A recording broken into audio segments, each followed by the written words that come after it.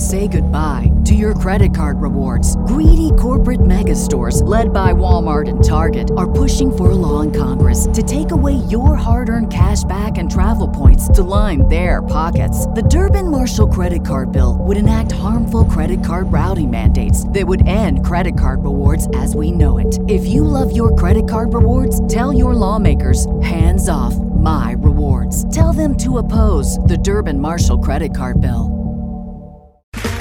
Okay, round two. Name something that's not boring. A laundry?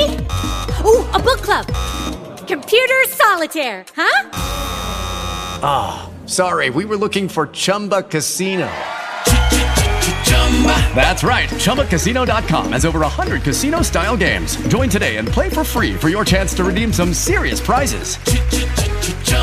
ChumbaCasino.com. No purchase necessary. Void where prohibited by law. 18 plus. Terms and conditions apply. See website for details. Hello, ladies and germs, all the talkomaniacs of all ages.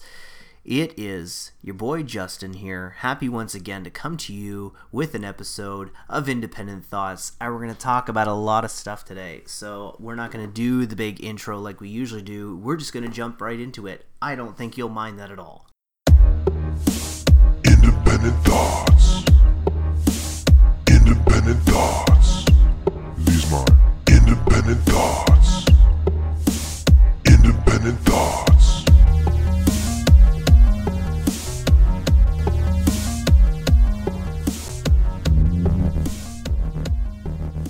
Actually, you know what? I lied to you a little bit. I am going to take a quick second here before I even jump into the things I want to talk about. And first of all, I sincerely want to apologize to you guys. I want to apologize to you guys. I want to apologize to my guys at Talkomania, J-Bomb and Dez, who have been extremely supportive and cooperative and even kind enough to continue to allow me to contribute to the monthly 10 count episode so I can be of some presence to you guys. I've had a lot of ups and downs in the past little while, mostly between, I guess we'll call it a career change and just my entire schedule being turned on its head. So I'm not among the regular day folk like the rest of you. I'm now a night prowler, or at least a night worker, I guess you could say, and it's kind of turned things on its head. Between that and some recent computer issues and all kinds of other tech troubles that I've had, I've literally had like zero means to get anything to you, and it's kind of put me into being a bit of a downtrodden type. But we're working our way out of it. Thank goodness it's July, which means the G1 is under effect, and that is exactly the first thing that I want to talk to you guys about today. So, again, terribly sorry about the inconveniences and the holdups and things like that. If you missed me, I appreciate it. Believe me, I don't even miss me, and I'm me. But let's jump into the G1 stuff, and we'll just carry on like nothing ever happened. All right? All right.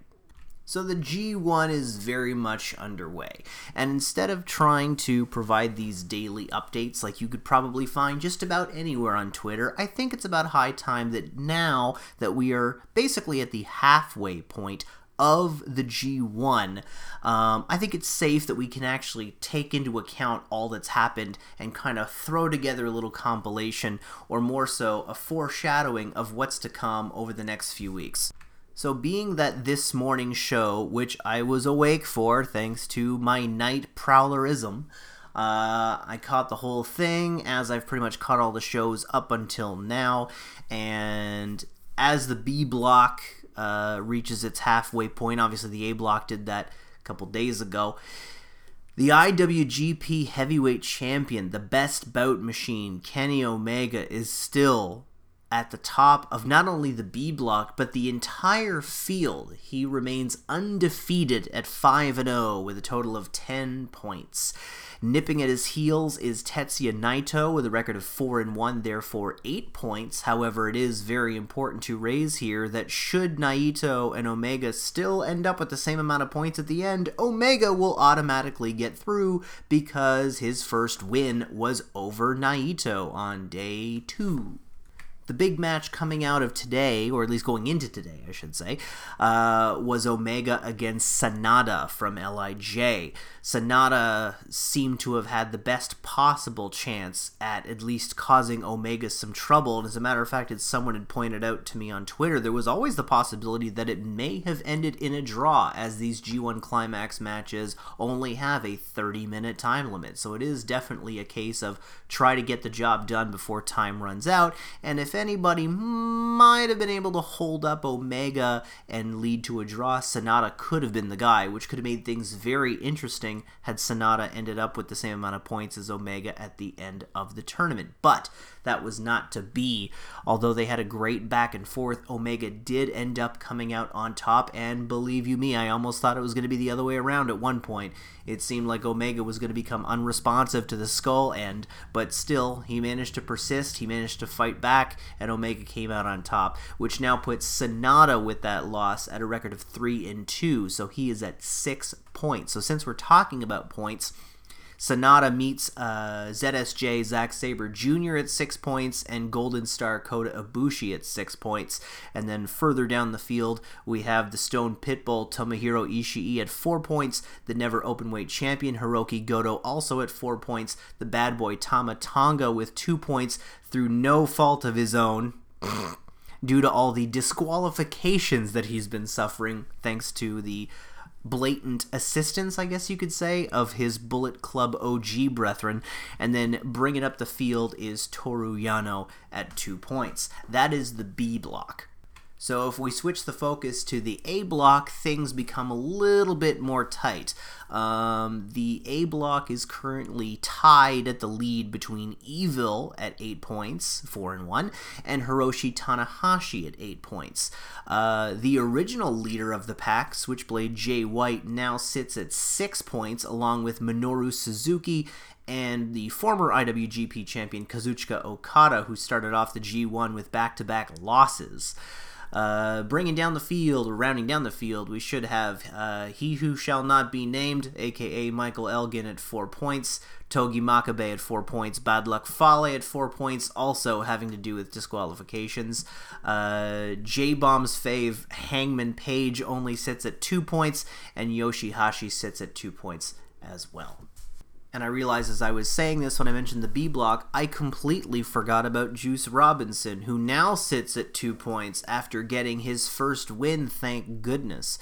After starting off the tournament with a record of 0-4, which is not good if you're the United States Heavyweight Champion, which Juice Robinson is. He's proclaimed it himself in his promos leading up until now. Actually, his most impassioned promo was after his loss to Kenny Omega, which again is not a negative accomplishment, right? I mean, he fought hard and fought well. Goodness knows last year, it was last year. Sorry, he was able to surprise Kenny Omega with a win over him in the tournament, which led to a U.S. title shot that proved unsuccessful. But we thought that maybe there might be the opportunity that magic may occur twice this time around, but that was not the case. Kenny came out on top, and although Juice put up a hell of a fight, he made it very clear in his post-match backstage promos, which you can see on YouTube, and I highly recommend that you do, because you want to talk about an impassioned promo, that is it. Not even so much a promo, the guy's just being real and saying, I came into this thing, I'm the United States champion. I should have a better win-loss record than this. I'm now 0-4. This is absolutely ridiculous. I mean, even if I got the win over Tama Tonga when I started out, it's still 2 points. It's a measly 2 points.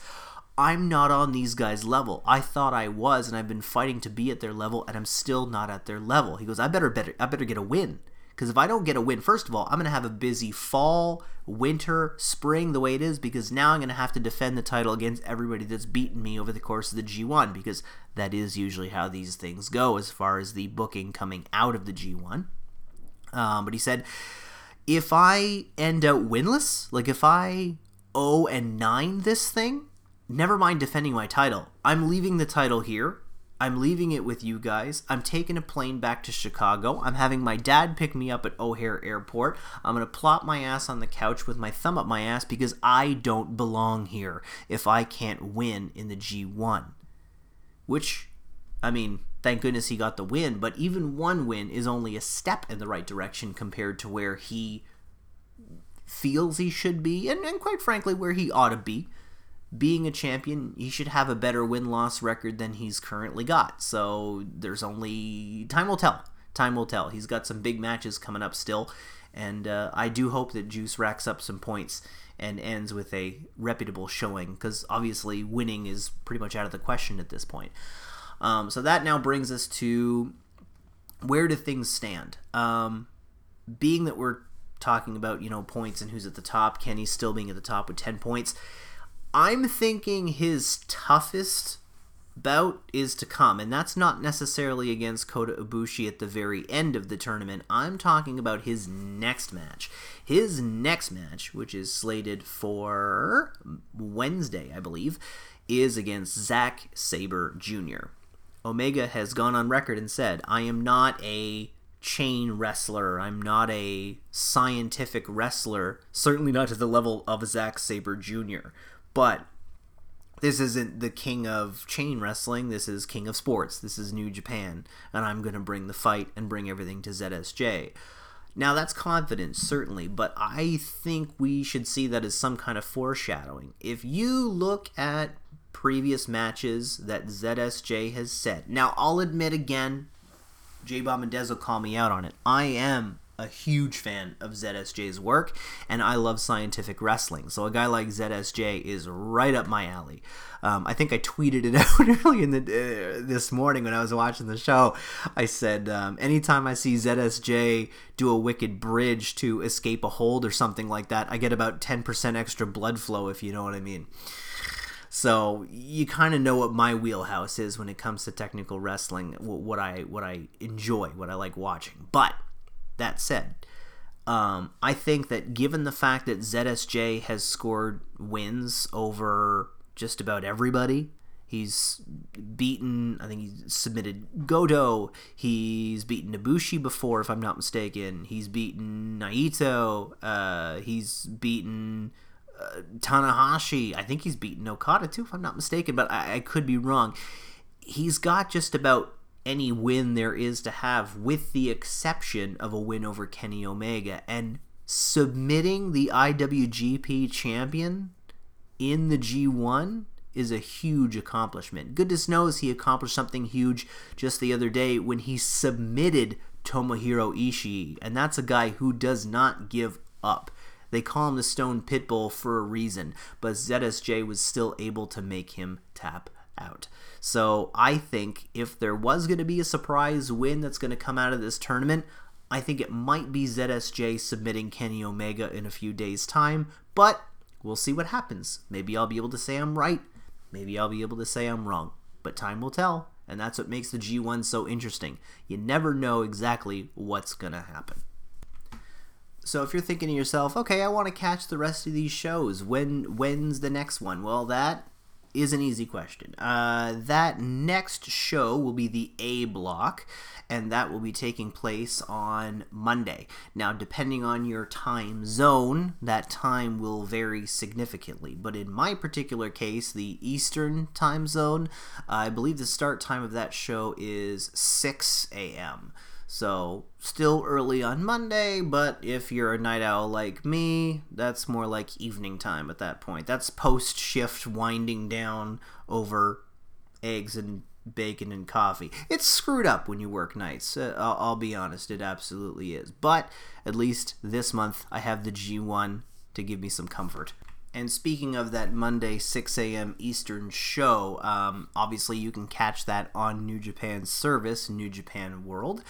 And the next set of tournament matches for the A block are Togi Makabe against Bad Luck Fale, Switchblade Jay White against Hangman Page, that should be a good one. Evil against Minoru Suzuki, that one will not be pretty. Hiroshi Tanahashi against Yoshihashi, and Michael Elgin against Kazuchika Okada.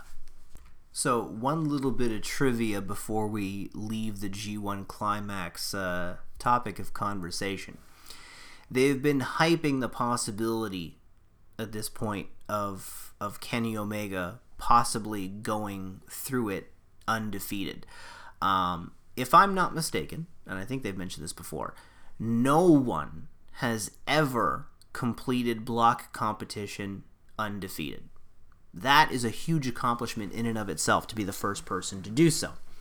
In addition to that, should he maybe not remain undefeated, but at the very least win the block once again, that'll be the third consecutive year he'll have won his block, which also has never been done, if I'm not mistaken. And then furthermore, let's say he goes all the way and he actually wins the G1 Climax as the heavyweight champion. Well, for one, being that the heavyweight champion will win the tournament instead of someone, not necessarily someone challenging him, someone winning the right to challenge him for the championship at Wrestle Kingdom 13, he will have the option of choosing his opponent at Wrestle Kingdom 13.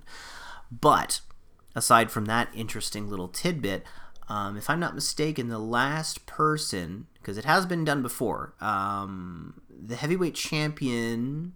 The last time the heavyweight champion won the G1 Climax, I believe, was the year 2000, and it was Masahiro Chono, who was huge New Japan legendary name. And this is long before the days of the tournament actually being for a title shot of some kind. It was typically just a tournament to see who was the best wrestler, pure and simple.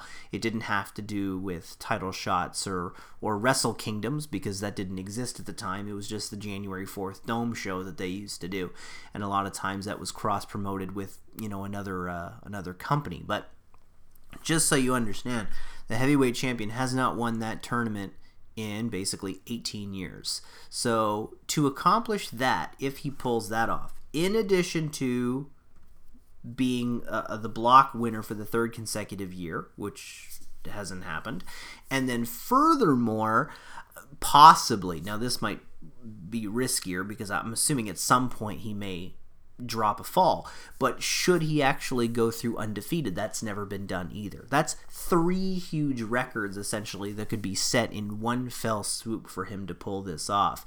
So it definitely adds more fuel to the fire, at least as far as the conversation of him being possibly the best in the world right now. And I know, there might be some Roman Reigns hardcore fans that might be listening to this that, first of all, don't really know too much about New Japan, period. Second of all, how dare I say that anybody other than the big dog is the best in the world? But I'm sorry.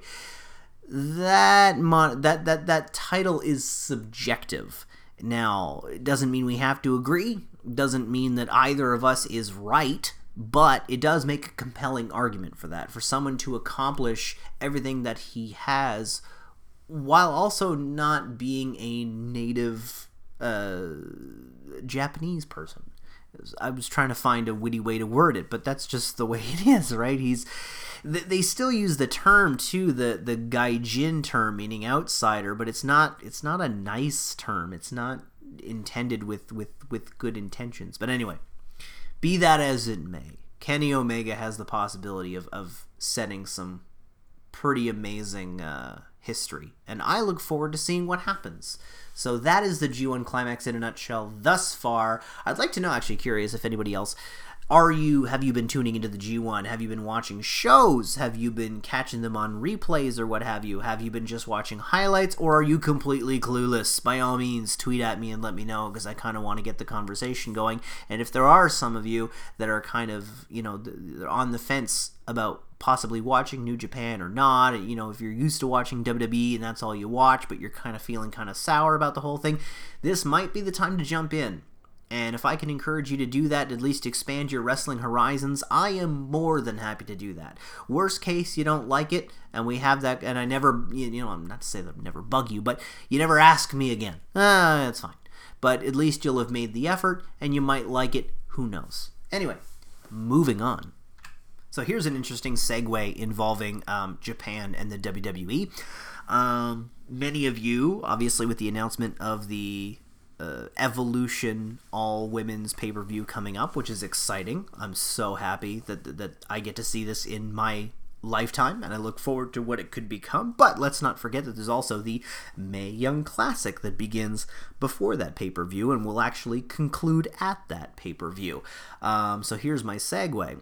Some of you know, obviously, one of the first talents that was announced for this second Mae Young Classic was star of the Stardom promotion in Japan, Io Shirai, who they tried to have her compete in the first Mae Young Classic, but there was some health issues that she didn't pass their physicals or whatever the heck it was. Anyway, that's not what I'm here to talk about. Obviously, she's going to be participating in this Mae Young Classic, which is pretty huge in and of itself. But if that wasn't enough, they dropped a bombshell on us yesterday. Founder of Sendai Girls, another Japanese promotion, and a Japanese women's wrestling legend in her own right, Meiko Satomura will be competing in this Mae Young Classic as well. Some of you, obviously, there's going to be a lot of people going, who? Meiko Satomura is on the same level of, dare I say, as far as Japanese wrestling, the hierarchy is concerned, she is at the tippity top. And if you were unfamiliar with Asuka's work, in her previous days as Kana, before she got hired by the WWE, and are happy with what you Say goodbye to your credit card rewards. Greedy corporate mega stores, led by Walmart and Target, are pushing for a law in Congress to take away your hard-earned cash back and travel points to line their pockets. The Durbin-Marshall credit card bill would enact harmful credit card routing mandates that would end credit card rewards as we know it. If you love your credit card rewards, tell your lawmakers, hands off my rewards. Tell them to oppose the Durbin-Marshall credit card bill. Seen and what she brings to the WWE ring, to the WWE stage, you are in for an absolute treat when it comes to Meiko Satomura, because she is also in the same kind of age range. I believe she's 38 years old as well, in the same range as Asuka.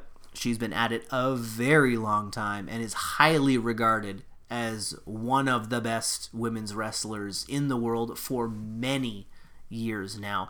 Obviously, Io Shirai has, in more recent memory, has kind of unofficially held that crown, but she wouldn't have held it if it wasn't passed to her, and that definitely was held by Meiko Satomura for a very long time.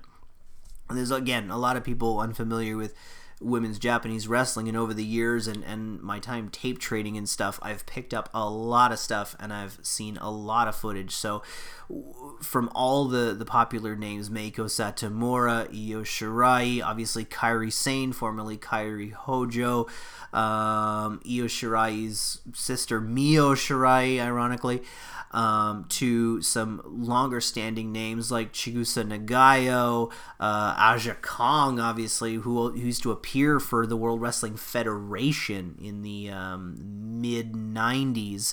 I mean, to Manami Toyota. I mean, I could go on. Anyway, there are a lot of big names as far as Japanese women's wrestling is considered, and Satomura is definitely one of the best, and I am incredibly looking forward to seeing what happens at the Mae Young Classic now that Meiko Satomura is involved, and I look forward to seeing her possibly knock somebody out with a Scorpio Rising axe kick. I love that friggin' move. So I guess now's a good time as any to talk about some title changes. I guess most recently, for many of you out there listening to this, you may have seen or heard or will see whenever you get a chance to watch it, the NXT title change that took place this week on television with Tommaso Ciampa dethroning Aleister Black as the NXT champion, which naturally, as some may know, I guess spoiler alert maybe, is going to lead to another title match at the next TakeOver event in Brooklyn on SummerSlam weekend, which will be a triple threat between Ciampa, Black, and obviously Johnny Gargano. There's not a whole lot I can say to it. I was surprised when I heard about the title change, but not completely surprised. Does this mean that Aleister Black may be called up? It's possible. Goodness knows that when it comes to when talent are deemed to be ready, regardless of whether they hold a title or not, WWE and the crew are quick to pull the trigger, have the title change hands, and get the guy who's ready up on the main roster as soon as possible, basically. Maybe just a little bit of time in between to kind of disappear, get some tapings done, get some loose ends tied up, and then debut on the main roster. But it could very well be that Aleister Black might be jumping to the main roster, which is interesting. I'm curious to see where he goes. I feel that he might be more of a SmackDown fit, but you know what? I said the same thing about Asuka, and she did pretty damn well on Raw for the longest time too. So anything is possible. I'm curious actually where you guys think he's going to go, or if he does get called up. First of all, is he going to get called up? And then second of all, is he going to Raw? Is he going to SmackDown? Who knows? I'm intrigued. Time will tell. And speaking of title changes, I guess I would be remiss if I did not mention that the Progress World title has finally, it's been 10 months just about, has changed hands also on Wednesday, as a matter of fact, in London. Travis Banks, the Kiwi buzzsaw, now a member of the NXT UK roster, was dethroned by Walter at their show on Wednesday in a no countout match. The reason being Banks had been escaping his obligations, whether it be title matches or non-titles, and just kind of been slinking away and allowing himself to get counted out. So finally, Progress Management decided, no, there's no more running and hiding. This is happening. So with the no countout rule in effect and a bit of an assist from Tyler Bate, Walter is now the new Progress champion. And while we're talking about Progress, I think it's important to mention too, obviously they've got their big show September 30th, Hello Wembley, coming up in Wembley Arena, which was supposed to be headlined by the world title being defended against Zack Sabre Jr. However, due to his New Japan obligations, he will not be available. And therefore, they now have a gaping hole that needs to be filled. Giggity. So they've decided that with this United States tour that's about to start very soon, and their upcoming United Kingdom shows, basically between now and, I don't know if it's now and then, but it's definitely through August, they've now put a rule in place where if anybody is competing in either a singles match or like a multi-man elimination match or anything of that nature, if they can rack up 3 consecutive victories, they will be put in the main event of Wembley to challenge against Walter. And that does not apply to just their regular talent, because quite a number of them are traveling abroad to the United States to compete in this tour that is being done along with Evolve, but also the United States, the homegrown talent, I guess you could say, are also eligible. So if someone like a Ricky Shane Page, known for his deathmatch work in Combat Zone Wrestling, if Ricky Shane Page is able to rack up 3 consecutive wins, well, Ricky Shane Page earned himself a ticket to Wembley to headline against Walter. I don't know how that would play out, actually. I'm kind of imagining it in my head, and that would be interesting, but I don't think that's going to happen. But this is Progress, and they have been known to surprise us every once in a while. I'm interested to see where that goes. And someone who spent some time with Progress and is certainly still spending some time with Evolve Wrestling as the current Evolve champion, one Matt Riddle. There's a big rumor going around with some recent cancellations that he has made that it seems like he is heading to the WWE. He has dates this weekend for Combat Zone Wrestling in New Jersey and a date for Beyond Wrestling in Rhode Island.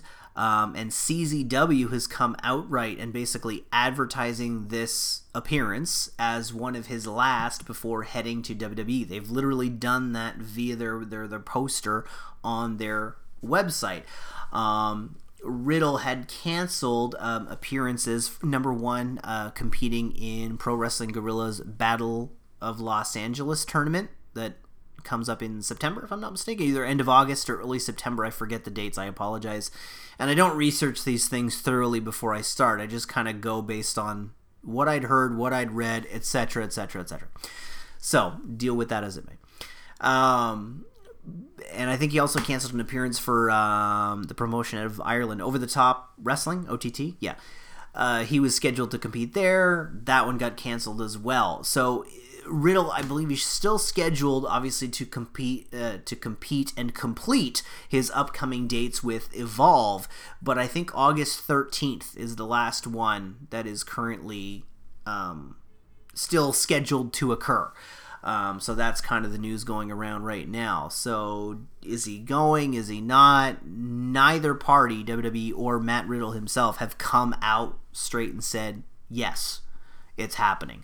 But usually these things have a way of working themselves out, and with his last appearance being on August 13th, he may keep quiet, but we may very well see him at NXT TakeOver in Brooklyn. I would be very unsurprised if that were to happen, because it's kind of what happened with Keith Lee. Nobody really said a whole lot about it, and you kind of had a feeling that he might show up, and then all of a sudden TakeOver, nope, oh, there's Keith Lee. Oh, there you go. So I think this might be the same situation with Matt, and that's great for him.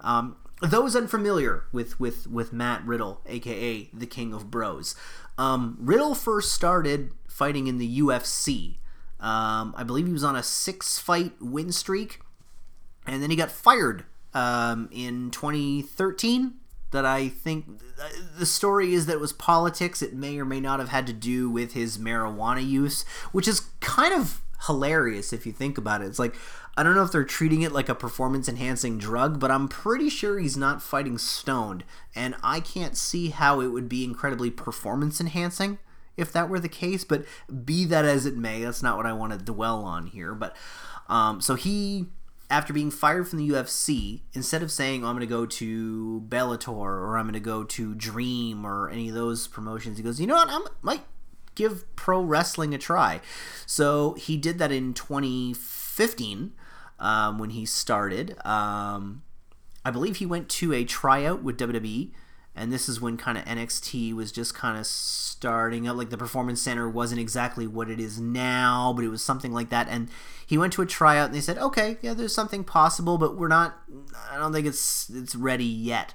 And I think they put him in touch with Evolve, or they put Evolve in touch with him, one or the other, because it was Evolve that I believe gave him his first start, where his first series of matches were, and they didn't take it easy on him. They put him against some of the very best they had to see if he could hang, and as it turns out, he actually could hang. He actually had a knack for it, which led to him getting more dates all over the place, getting his name out there, being extremely popular like he is now, as he's won championships and been all over the globe. And he was pretty much in a situation where either WWE was going to make an offer or New Japan was going to make an offer. And here's why I mentioned the marijuana use thing. If you remember what happened with Matt Sydal, aka Evan Bourne, I believe he spent a month, maybe a bit longer, in a Japanese prison because he was caught with marijuana while he was overseas competing for New Japan. And I don't know if you know this, but with Japan, it's zero tolerance, and they take that stuff extremely seriously. Just ask Matt. So that led to him eventually being extradited, and then obviously his career in Japan is over. Thank goodness for Impact Wrestling and all the North American independents. Otherwise, I don't know what would be happening with him right now, because Japan is definitely history. So I think New Japan, in their wisdom, said, well, we know how it went with this other guy, and we don't know how Matt is, so it's probably best that we just not even bother. And I think they were going to actually bring him in for their the tournament they do in November, I think, the World Tag League. Basically, they bring in talents from around the globe to compete against their own teams in like a large, kind of like G1 Climax. It's a World Tag League, so you face everybody in your block, etc., etc. And Riddle teams regularly with Jeff Cobb. They have a team called the Chosen Bros, and while they've brought in Jeff Cobb a few times since then, they didn't bother to bring in Riddle to do this tag league because of the background that they'd heard about with the marijuana, and obviously New Japan having gone through that with Matt Sydal, they didn't want to take another chance. And unfortunately, I can't blame them, but in the end, if this means that Matt Riddle could very well be another NXT and then WWE superstar, the sky's the limit for that dude, and if you've ever seen him work, you know what I'm talking about, and if you haven't, I highly recommend that you start YouTubing the shit out of it or trying to find some footage wherever you can, because Matt Riddle can definitely go. The guy's got talent. He's ripped beyond belief for a guy who's just over 200 pounds. Since he gets to compete in his walk-around rate instead of having to cut weight to compete for welterweight like he used to with the UFC. The guy's got a great charisma. The guy's just a really cool dude. Like, the sky's the limit for this guy. I cannot wait, and I do hope for his benefit and for the wrestling community as a whole, as us fans, that we will eventually be able to see Matt Riddle in a WWE ring. I look forward to it, and I hope you do too. So, in the past, I've been known to bandwagon and plead my case for certain promotions, i.e., go watch New Japan, i.e., go watch Ring of Honor, i.e., go watch Progress Wrestling. So it would be, in the spirit of said bandwagoning, I recently watched Impact Wrestling's Slammiversary pay-per-view. I caught it the night of. I didn't watch it live, but I watched it afterwards, due to my Nighthawkism. And I was surprised. I was pleasantly surprised, and I shouldn't have been that pleasantly surprised because I did watch their previous pay-per-view not that long ago. I believe it was called Redemption, and I was impressed by what I saw then, and yet for some reason I didn't follow through on it. And if there's one thing I hate doing, it's making the same mistake twice. So, out of curiosity, I tuned into Slammiversary. I was genuinely impressed by what I saw. And I'm getting in the habit now of following up on it and catching their television program so I can kind of keep in the flow of things. So, a lot of people have talked a lot of shit about Impact Wrestling over the past few years, myself included. I am totally holding my feet to the fire on this one because it used to be that their programming really insulted our intelligence. Now, to be fair, a good chunk of that was also written by Vince fucking Russo. So, without getting into a diatribe on how much I hate that douche nozzle, that fucking twat waffle, that idiot, that dipstick, that fucking cock munch. Sorry, I'm over it now. So without getting into a Russo tirade, let me just say that I neglected to watch their product for a while because I was insulted. And a lot of fans were insulted. And Impact and their current management, obviously, they knew that. So when Redemption was coming around, they really made a strong plea leading into Redemption and more importantly around that time and say, listen, I know you may have watched our product. We know. We weren't happy about it. We're not happy about how it was, but we're trying to fix it. We want to fix it, and more importantly, we want to earn your respect and your viewership back. So please, if you can, check out our show. We sincerely hope that you will enjoy what you see and that you'll be willing to give us another opportunity. And by and large, a pretty good chunk of the fan base, or at least those that were willing to give them a shot, they did. Myself included. I enjoyed it. I thought the pay-per-view was great. But again, I fell short of following through. Not so much this time. And I am here, like I said, in the spirit of my previous bandwagoning and my begging and pleading. I highly think that if you are a WWE fan, whether casual or a bit more serious, like my cohorts, but you do oftentimes feel like your intelligence is being insulted via, hey, Roman against Brock for the infinite time, which obviously would never happen in a real sports situation. I've never seen a guy challenge for a UFC title, lose, and then come back and be able to challenge again and again and again and again. But that's pro wrestling. I.e., someone who's been undefeated for 2 years and racked up over 200 wins, but then she comes to the main show, again, dominates for a while, then gets traded to the other show and loses cleanly, not once but twice, against someone who is, for all intents and purposes, not even in her league. Salty Des, I'm right with you, man. I'm just as upset about it. But I've let my wounds heal.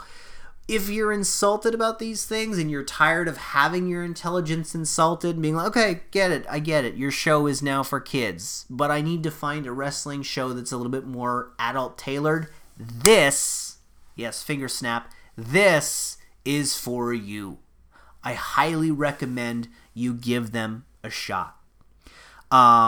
Their pay-per-view, now again, Impact is known for being a little bit more, dare I say, stunt-driven. And while I find that some of the things that they have done in previous years, i.e. Lethal Lockdown, i.e. King of the Mountain, i.e. the weird, that time they tried the match with the dome cage that had the roof that you had to leave to win, but you had to climb through a hole in the top like some fucking shit at a rollerball or whatever the hell. Anyway, again, that was in the past. That is not now. What we got this past Sunday was great wrestling across the board. There were a few violent matches, which is why I was talking about the kind of the stunt type stuff. We had Tommy Dreamer against Eddie Edwards, which was a violent street fight. We had, oh my God, Sami Callihan and Pentagon Jr. My God. When they started that match, they were the commentators were talking about how it was, relaxed rules. They were pretty fucking relaxed. Some of the stuff. Say goodbye to your credit card rewards. Greedy corporate mega stores, led by Walmart and Target, are pushing for a law in Congress to take away your hard-earned cash back and travel points to line their pockets. The Durbin-Marshall credit card bill would enact harmful credit card routing mandates that would end credit card rewards as we know it. If you love your credit card rewards, tell your lawmakers, hands off my rewards. Tell them to oppose the Durbin-Marshall credit card bill. That they did when two grown men have steel spikes and they're basically trying to stab each other in the forehead, it's some pretty intense shit. There's some pretty relaxed rules in play. In addition to that, there was great wrestling across the board too. Matt Sydal and Brian Cage had a great match. Austin Aries got a phenomenal match out of Moose, someone who I had never been huge on. I got his popularity. I understood it. He had a great thing going for him. He might be someone that the WWE may want to look at, but I'd never really seen him as like a big match type guy, and he and Aries had a phenomenal match. I was really surprised as to how well that was received. My only, not to say regret, but my only disappointment is the fact that they are still building their fan base back. So this show took place at the Rebel, I think it is, the Rebel Value in Toronto. And so it didn't seat a whole lot of people, maybe about 1,000 people, something like that. Kind of like when they did Bound for Glory in Ottawa about a year ago. Again, it seated about 800 or so, and that's pretty crammed in there. So they're slowly making their way back. Now, mind you, their next big pay-per-view is Bound for Glory. It's almost that time of year again, and that one will be taking place at the Melrose Ballroom in New York City. That I actually remembered. The Melrose Ballroom in New York City. So that might be one to watch, and I think the Melrose Ballroom is a pretty decent sized building. Again, we're not talking 5,000-6,000 territory. We're not talking about that at all, and they understand that, and they're slowly building back to where they want to be. But I think, again, in this day and age, if you're a WWE fan and you're kind of tired of kind of the typical stuff that you're being fed week in, week out that involves a lot of head scratching, I think you might want to watch Impact Wrestling, because at least the style that they give you is a little bit more gutsy, it's a little bit in your face, and dare I say, it's a little bit almost Attitude Era-ish. They're willing to push the envelope a little bit without being disgusting. And I think it's definitely worth considering if you're looking for something else. So that'll be on a Thursday, I believe, is when their show airs. So it's not going to interfere with your Raw, your SmackDown, your NXT. They thought that through. And I'm looking forward to seeing where things continue from this point on. So I'm going to try and continue catching their weekly programming when I get the opportunity, and I'll try to report back on it wherever possible. But again, if you have the opportunity to go check out their Slammiversary pay-per-view that just took place, by all means do so if you have a few hours to spare. I think that would be a great start, and hopefully you'll feel the same way that I do. Impact Wrestling, still trying, still scratching, still clawing after all this time. Good on them. Good on them. And I think that's going to wrap it up for now. So I appreciate you listening wherever it be, in your car, whether at the gym, on your walk, or just chilling at home with your earbuds or your Bluetooth speaker or whatever you like. Thank you for doing so. I appreciate it. And I'm going to try being the operative word, to continue to give you guys some stuff to listen to, some opinions of mine, and some news on things outside the WWE that my cohorts J-Bomb and Dez may not always, may not see, may not discuss, may not bring up, however you want to word it. I'm the third man for a reason, so I just got to try to step up a little bit and keep contributing where I can. But again, thank you so much for tuning in. I appreciate your attention, as always. And for you, my Talkamaniacs, boys, girls, ladies, gents, anywhere in between, I wish you the best of weekends, the best of weeks going forward, and I will chat to you again very soon. Adios, amigos. Say goodbye to your credit card rewards. Greedy corporate mega stores, led by Walmart and Target, are pushing for a law in Congress to take away your hard-earned cash back and travel points to line their pockets. The Durbin-Marshall credit card bill would enact harmful credit card routing mandates that would end credit card rewards as we know it. If you love your credit card rewards, tell your lawmakers, hands off my rewards. Tell them to oppose the Durbin-Marshall credit card bill. Judy was boring. Hello. Then Judy discovered ChumbaCasino.com. It's my little escape. Now Judy's the life of the party. Oh, baby, mama's bringing home the bacon. Whoa, take it easy, Judy. The Chumba life is for everybody. So go to ChumbaCasino.com and play over 100 casino-style games. Join today and play for free for your chance to redeem some serious prizes. ChumbaCasino.com. No purchase necessary. Void where prohibited by law. 18+ terms and conditions apply. See website for details.